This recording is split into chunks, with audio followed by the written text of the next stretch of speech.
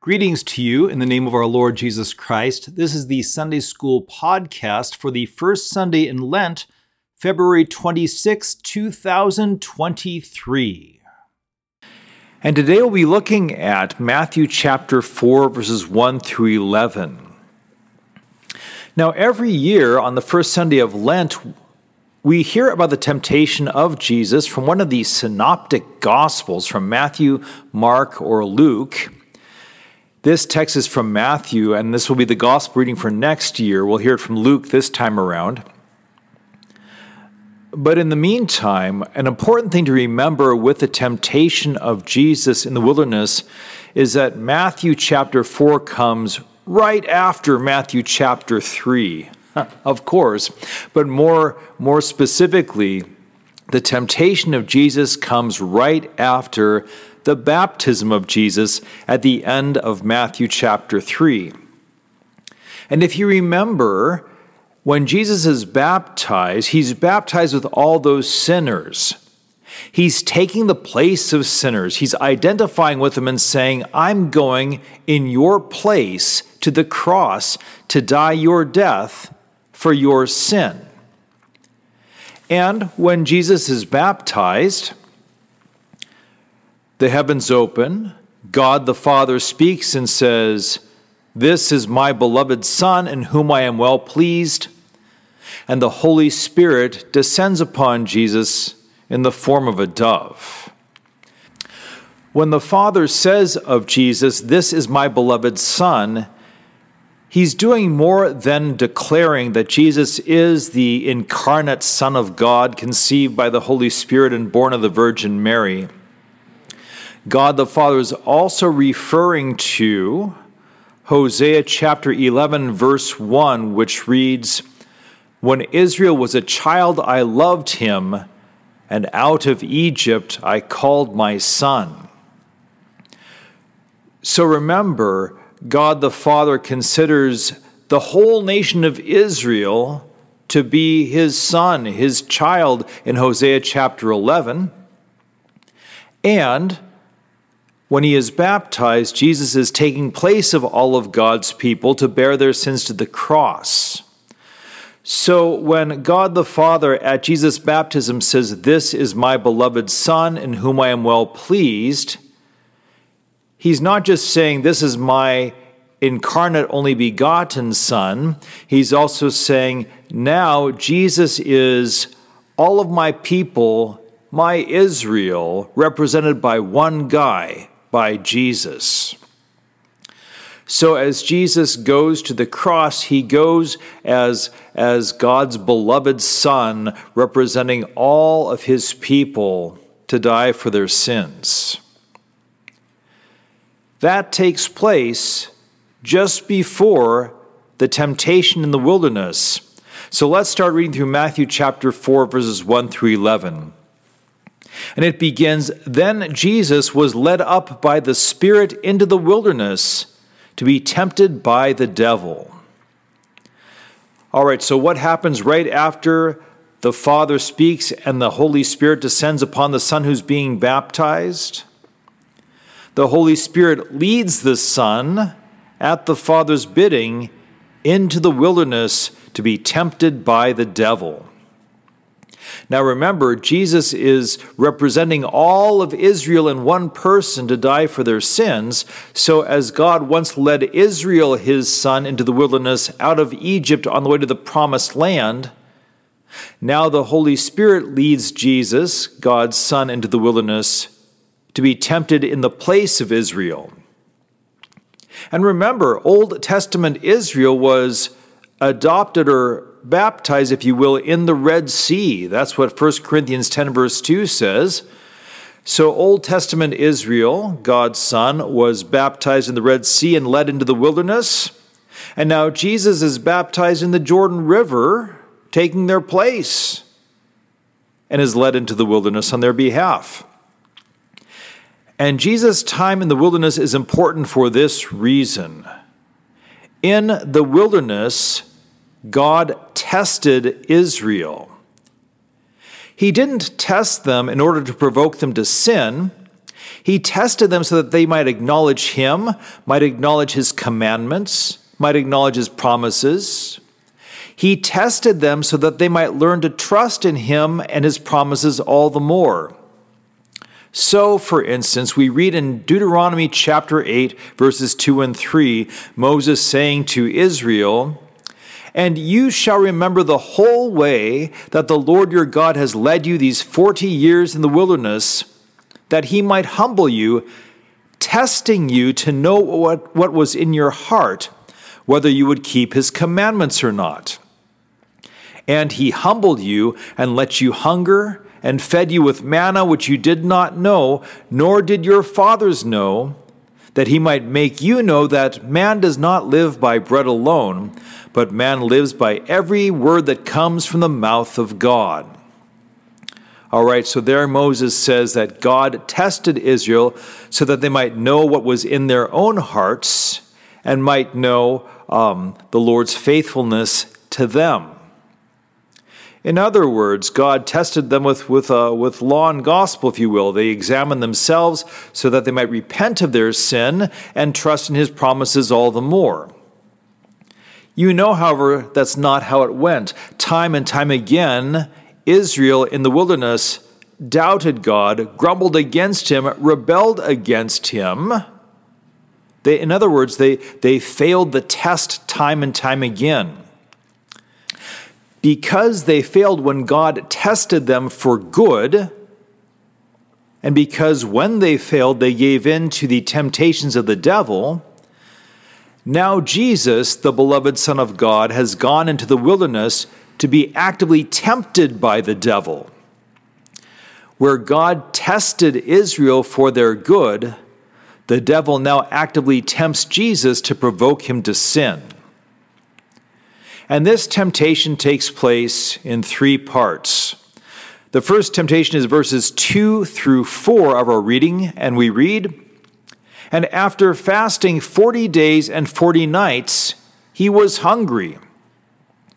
And the tempter came and said to him, 'If you are the Son of God, command these stones to become loaves of bread.' But he answered, 'It is written, man shall not live by bread alone, but by every word that comes from the mouth of God.'"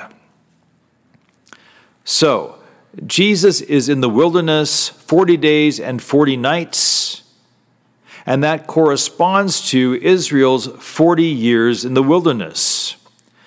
Jesus fasts for 40 days and 40 nights, and so he's hungry. Remember, while Israel was in the wilderness, at times they grew thirsty and they complained against God. They grumbled they didn't have enough to eat, and so God began to rain down manna from heaven every day and provided quail now and then in the camp. Jesus fasts instead. He denies himself all food for 40 days and 40 nights and still obeys his Father perfectly without any grumbling or doubt during his temptation. But while Jesus fasts, the tempter, another name for the devil, comes to him and says, "If you are the Son of God, command these stones to become loaves of bread."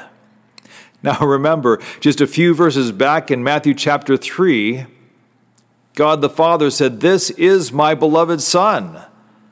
So the devil comes to him and says, "Well, if you are in fact the Son of God, the beloved Son, then use your power. Satisfy your hunger. Turn these stones into loaves of bread." So the first temptation of Jesus by Satan is to use his power to serve himself, to use his power to relieve his own suffering. Now, Jesus can work miracles with bread. He's going to use his power to feed 5,000 with loaves and fish at one miracle. He's going to use his power to feed 4,000 with loaves and fish at another miracle. So he will use his power as the Son of God to serve those around him. But he won't use his power to relieve his own suffering. Now, does it matter here if Jesus turns loaves into bread? Well, by denying himself relief, by using his power now, Jesus is giving us a foreshadowing of the cross.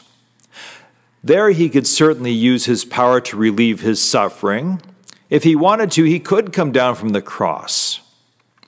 But instead, for your sake and mine, Jesus does not use his power to relieve himself and escape the crucifixion. Instead, Jesus uses his power to die in our place, to defeat sin, death, and devil, that we might have eternal life. So the devil tempts Jesus to relieve his suffering and says, "Hey, if you are the Son of God, why not?" And Jesus responds with that verse we just heard from Deuteronomy 8, verse 3. Remember, God tested the Israelites in the wilderness for their good, and then Moses said, "And he humbled you and let you hunger and fed you with manna, which you did not know, nor did your fathers know, that he might make you know that man does not live by bread alone, but man lives by every word that comes from the mouth of the Lord." Jesus, tempted by the devil, responds with this word and says to the devil, "Man shall not live by bread alone, but by every word that comes from the mouth of God." Now, God in his word has proclaimed that the Messiah would come. God in his word has proclaimed that the Messiah would suffer in order to save his people. And God has proclaimed at Jesus' baptism, "This is my beloved Son." So rather than do what the devil wants him to do, Jesus instead stays with the Father's word and continues to fast. So that temptation fails. The devil moves on to the next one. So the second temptation is in verses 5 through 7, and we read, "Then the devil took him to the holy city and set him on the pinnacle of the temple and said to him, 'If you are the Son of God, throw yourself down, for it is written, He will command his angels concerning you, and on their hands they will bear you up, lest you strike your foot against a stone.' Jesus said to him, 'Again it is written, You shall not put the Lord your God to the test.'" All right, so the devil takes Jesus to Jerusalem, either sets him on the temple itself or perhaps the wall around the temple.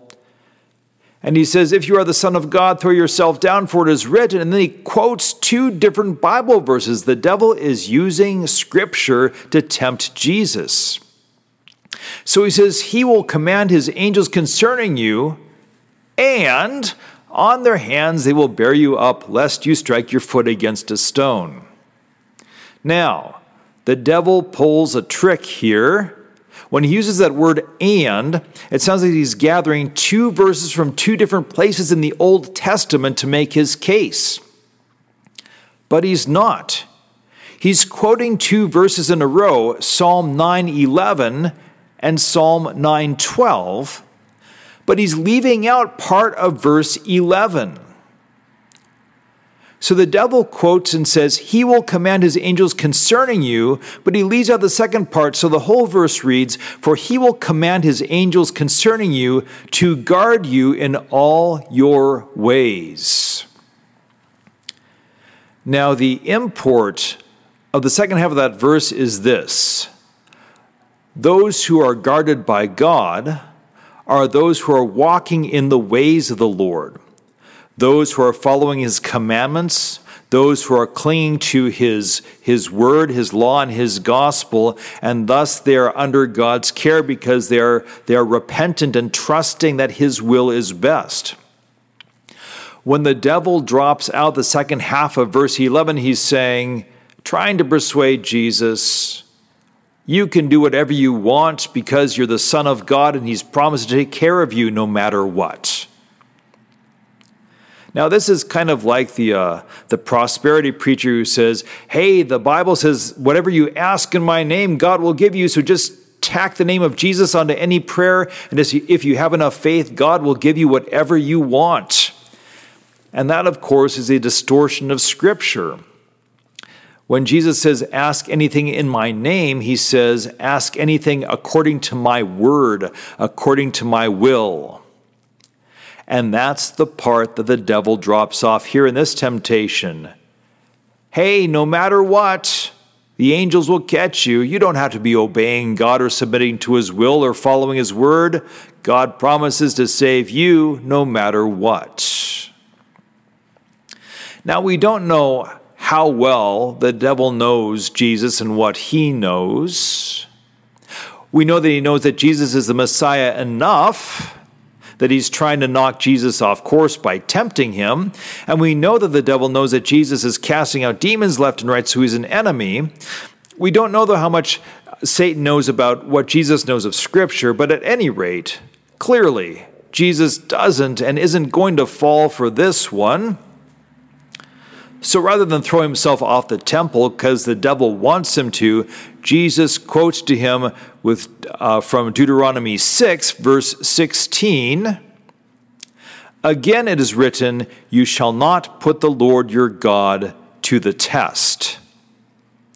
In other words, rather than do whatever you want and expect God to cover it, the one who follows God submits to his will. Now, this is important because in the first temptation, remember, when Israel hungered in the wilderness, they grumbled against God. When Jesus hungers in the wilderness, he continues to stay hungry to fulfill God's will. With this second temptation, we remember that when Israel was in the wilderness at Massah and Meribah, they grew thirsty, and we read in Exodus 17, verse 7, they tested the Lord by saying, "Is the Lord among us or not? Will the Lord help us or not? Will the Lord save us or not?" So where the people put God to the test and said, "Are you going to help us?" Jesus instead says, "You shall not put the Lord your God to the test," and continues to go about God's plan, even if it means harm to himself. So the first temptation assumes that Jesus has miraculous power and then questions how he'll use that power. Will he use it to serve and save himself or not? And the second temptation assumes that Jesus is God's son and then questions if he will trust God's promise of protection. And Jesus does trust his Father's promise of protection, but he trusts his Father's promised protection according to his Father's word, not according to the devil's misquote of Scripture. All right, 2 temptations down, 1 to go. And so we read in verses 8 through 11. "Again, the devil took him to a very high mountain and showed him all the kingdoms of the world and their glory. And he said to him, 'All these I will give you if you will fall down and worship me.' And Jesus said to him, 'Begone, Satan, for it is written, you shall worship the Lord your God, and him only shall you serve.'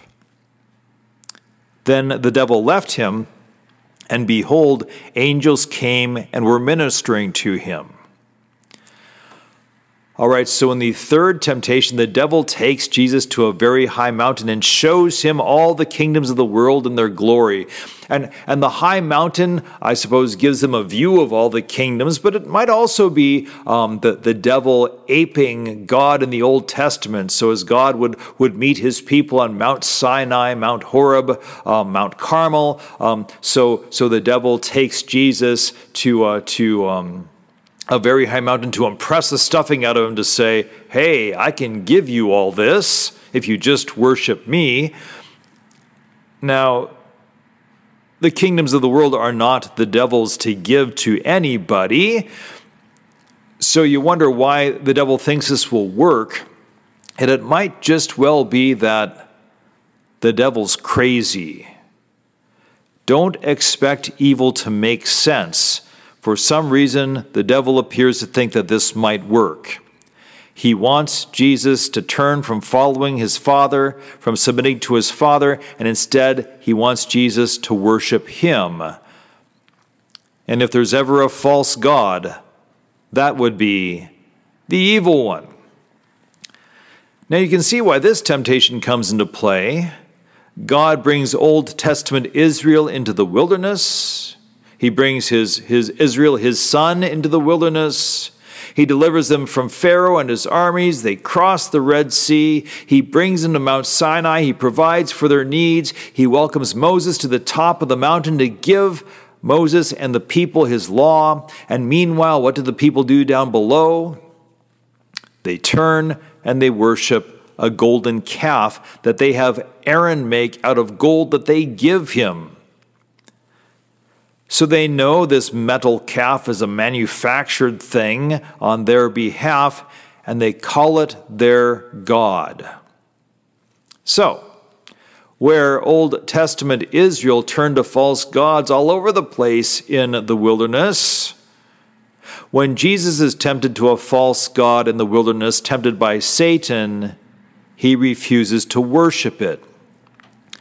Even though Jesus is going to the cross to suffer God's wrath for our sins, even though going a different route would relieve him of great suffering, instead, Jesus submits to the will of the Father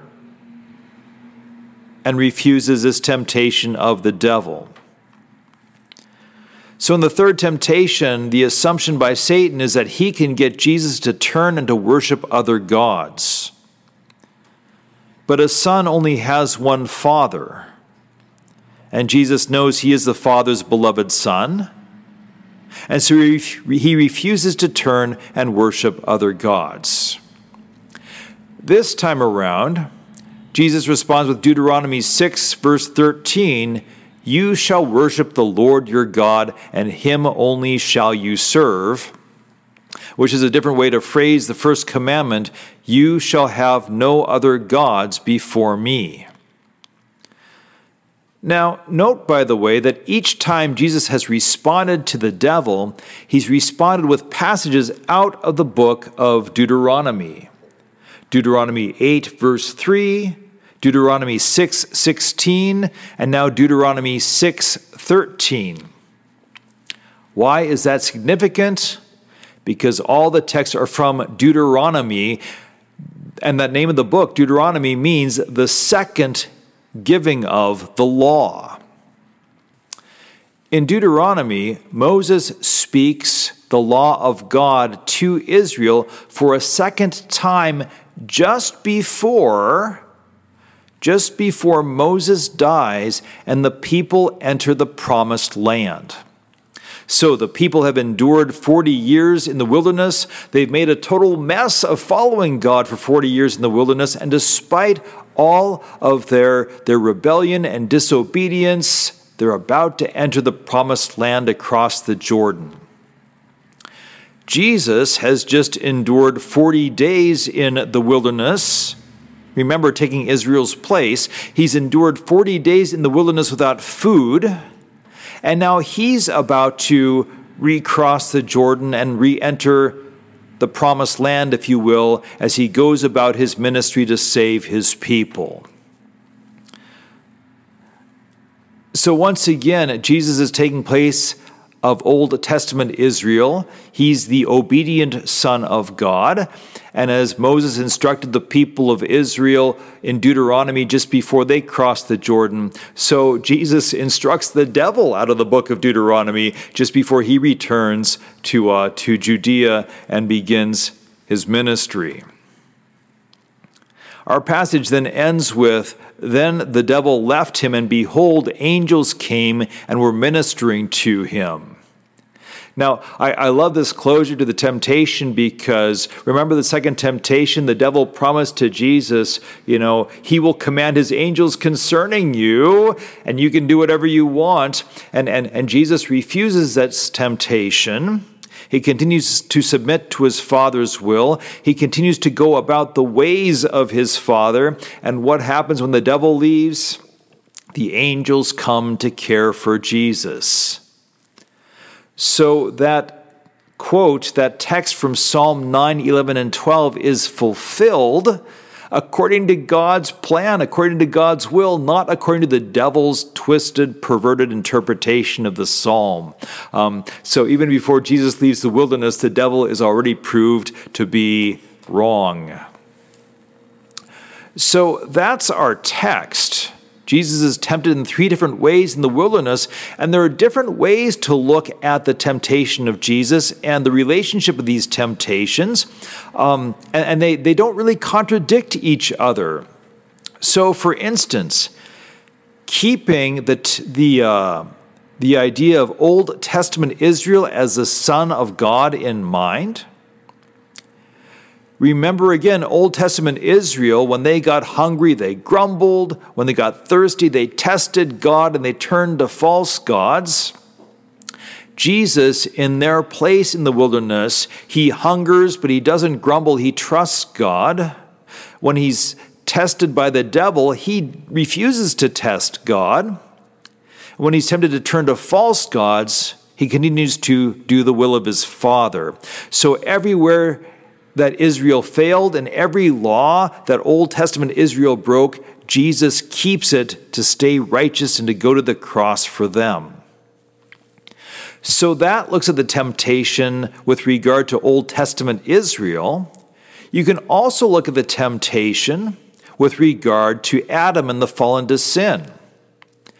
Adam was in paradise. Jesus gets the wilderness. Adam was tempted to eat forbidden food, and he did. He gave in to temptation. Jesus is tempted to eat food that the devil proposes, and he refuses the devil's temptation. To Adam and Eve, the devil says, "Did God really say, 'You will not surely die'?" And when the devil misquotes Scripture to Jesus, Jesus doesn't fall for it like Adam and Eve did.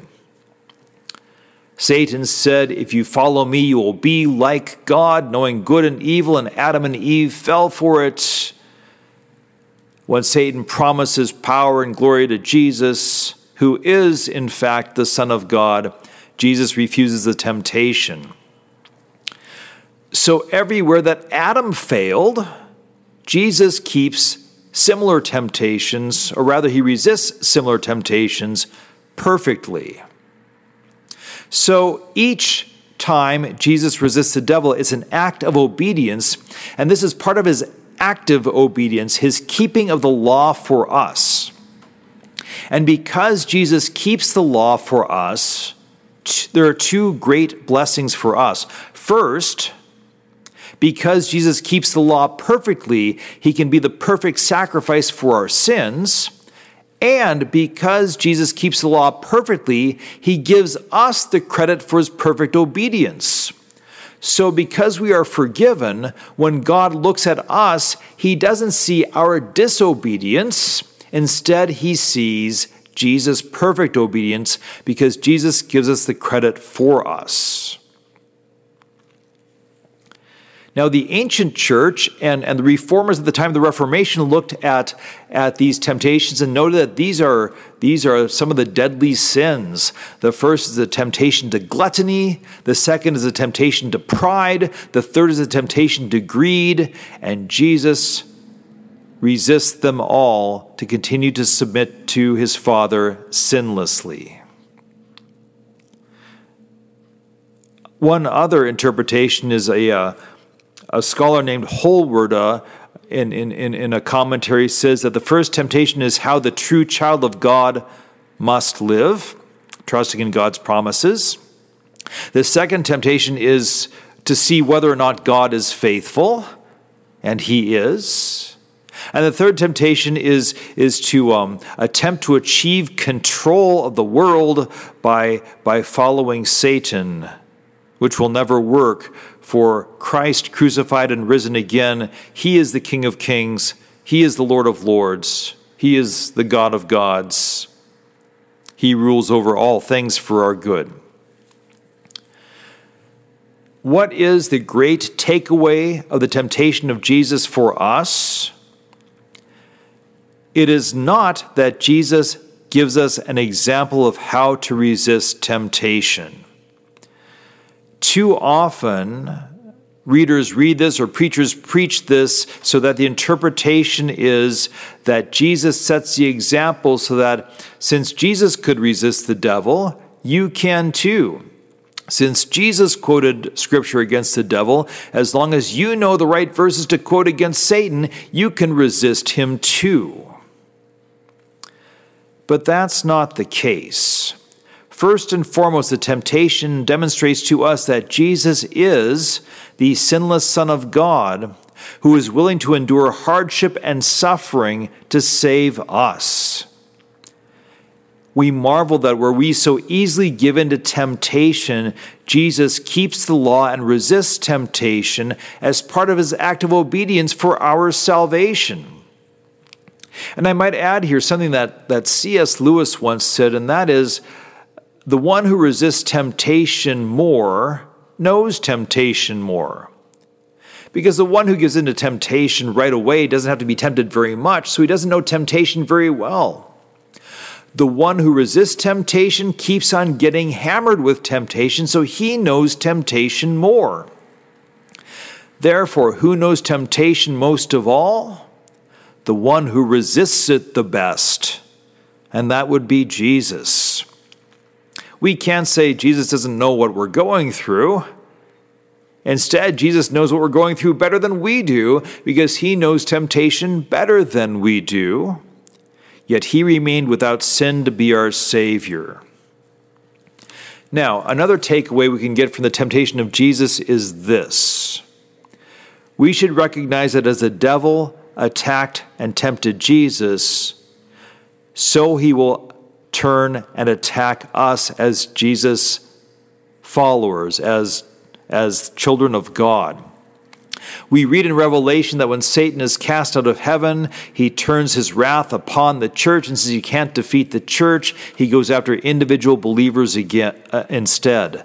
So every attack by Satan, every temptation is an assault on your identity as a Christian.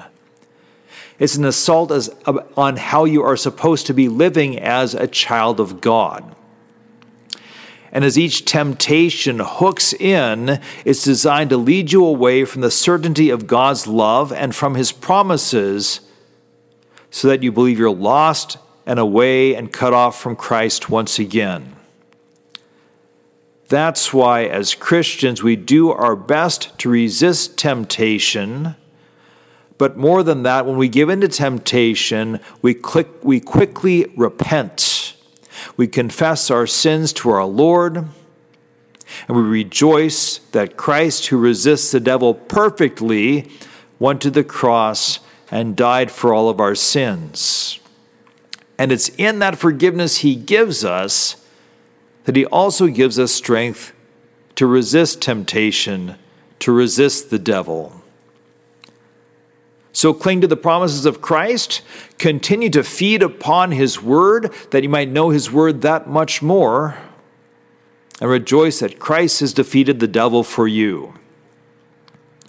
Okay, with that, we conclude our podcast on Matthew chapter 4, verses 1 through 11.